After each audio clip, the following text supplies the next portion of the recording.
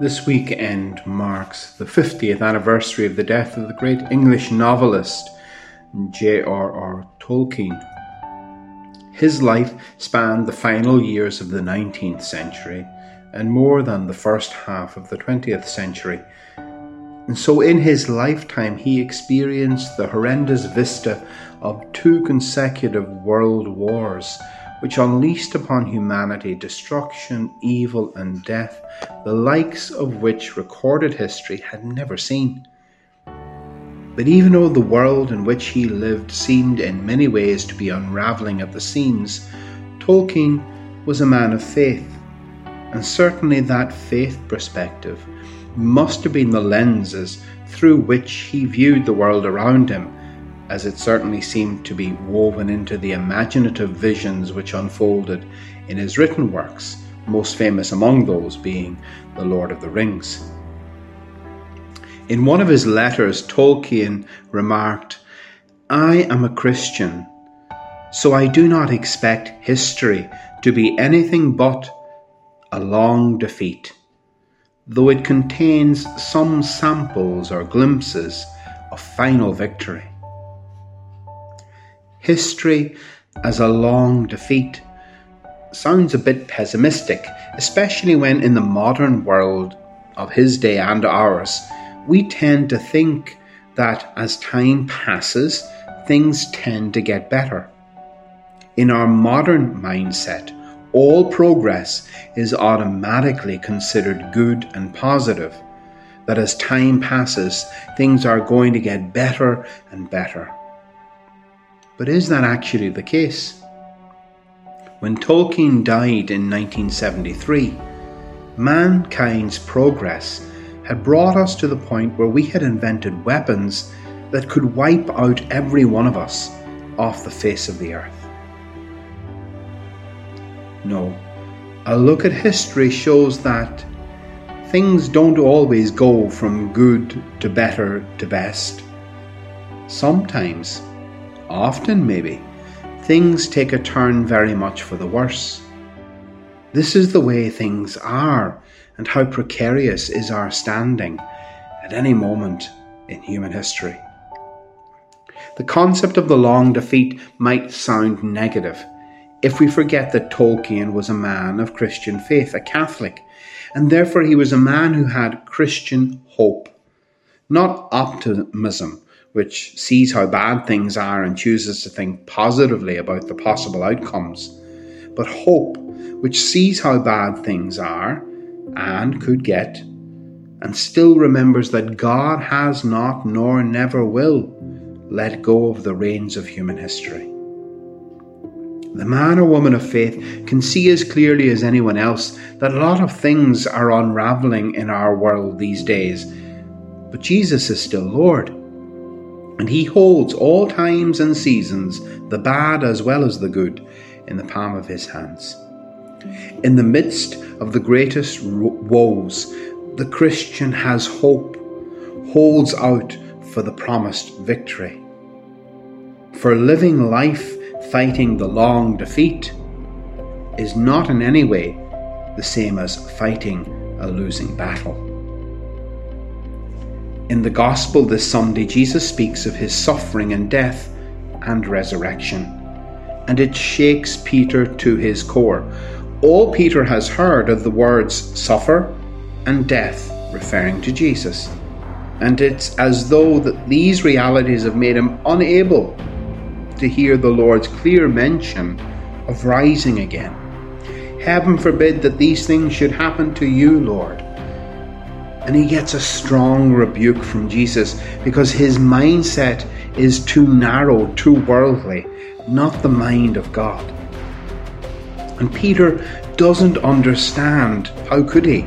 He doesn't understand how defeat can be a victory, how Jesus' suffering and death could be a victory. Only much later, and with the light of the Holy Spirit at Pentecost, will Peter understand what Jesus will say to the men on the road to Emmaus on Easter Sunday evening. Was it not ordained? Was it not God's will that the Christ must suffer? This is the wisdom of the cross, that the instrument of defeat becomes the cause of victory. All of that paradox is bound up in some way in Tolkien's phrase, the long defeat. In the first reading today, we have the lament of the prophet Jeremiah. He was called to the office of being a prophet as a young man, maybe even in his teenage years. And his whole career as a prophet unfolded in a time of enormous upheaval and turmoil and crisis for Judah and for the capital city, Jerusalem.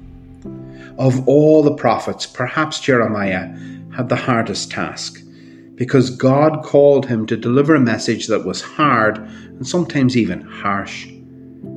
The nation had very much walked away from God's path, from royalty to priests to peasants.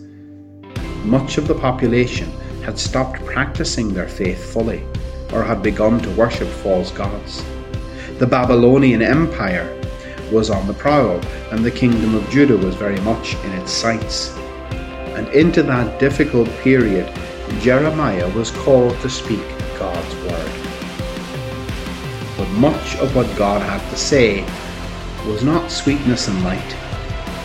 It was, in part, a call to repentance, but often it was a declaration that disaster was upon them, and that there was no way forward except accept their defeat, accept that Jerusalem would be destroyed, and that the people would be brought into exile. Jeremiah's message was about as welcome in Jerusalem as an outbreak of the plague. The people could have used a consoling word from God, but all they got from Jeremiah was violence and ruination prophesied. And people didn't take kindly to him. Jeremiah was not too popular, to say the least. Insults, derision, imprisonment and intimidation is what he received as a reward for honestly passing on God's word and warning to the people. If there ever was a candidate for a prophet of doom, then Jeremiah was your man. And he's paying a heavy price for it, hence his lament with God. And once he gets it all off his chest, he's back on track, prophet of doom again. Although it wasn't all doom and gloom. Yes, defeat and destruction of the nation was imminent, but Jeremiah delivered a few glimmers of hope too from the Lord, prophesying to those carried off into exile in Babylon that a day would come when the Lord would bring them and their children back to Jerusalem. They were going to be a defeated people, yes, but God would still bring them through it and onward towards victory. From a global point of view, the world and the church are not looking like they're in too good of a shape right now. Wars, tensions, factions, infighting, death, destruction, disasters. Watching the news too much these days, you might be forgiven for concluding that there is no good news whatsoever.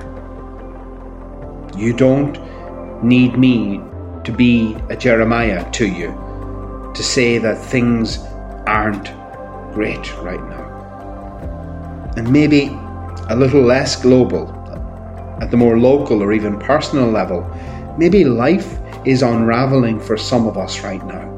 Maybe we feel like we are going not from strength to strength, but from hard place to even harder place. Maybe you and I are feeling that we are undergoing that long defeat, beset by a difficulty that seems to have plagued us for so long that it threatens to suck all the goodness, light and joy out of our lives.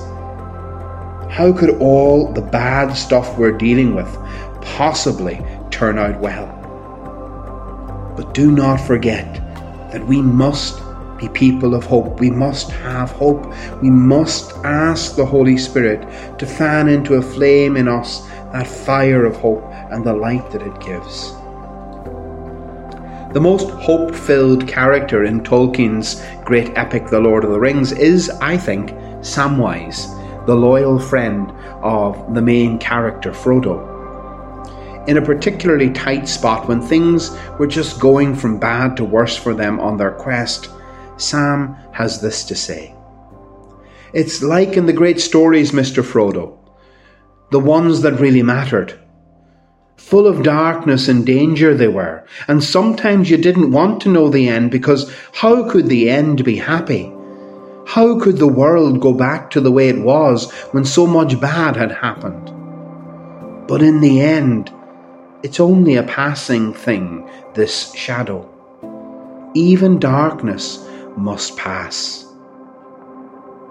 Even darkness must pass. I cannot give you a clear, concise, mathematical answer as to why the problems that beset you are upon you. Bad things, sometimes really bad things, happen to really good people. I don't have an easy answer to that. But in a certain way I do. The answer is not a homily or a speech that might inspire you.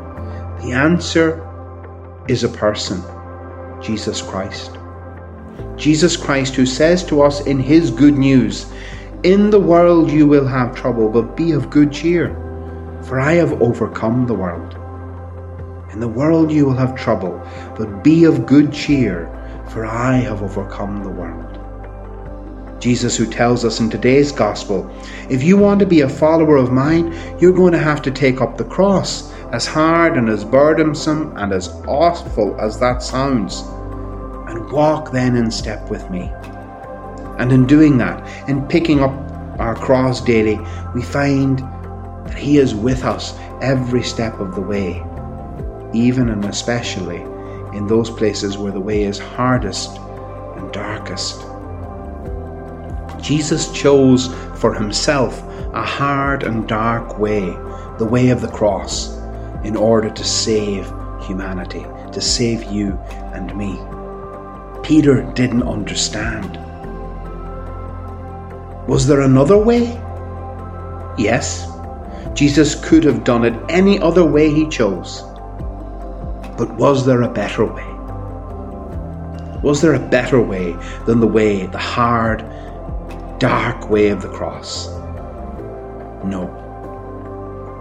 The way of the cross for Jesus was the best way, that he could bring about the best result for us. Victory over sin, death, and all the powers of hell, for you and for me, won by Jesus on the cross. Darkness must pass. In the end, it's only a passing thing, this shadow, this difficulty, this hardship. Yes, we may feel like we are in the long defeat, but remember, the long defeat leads towards victory.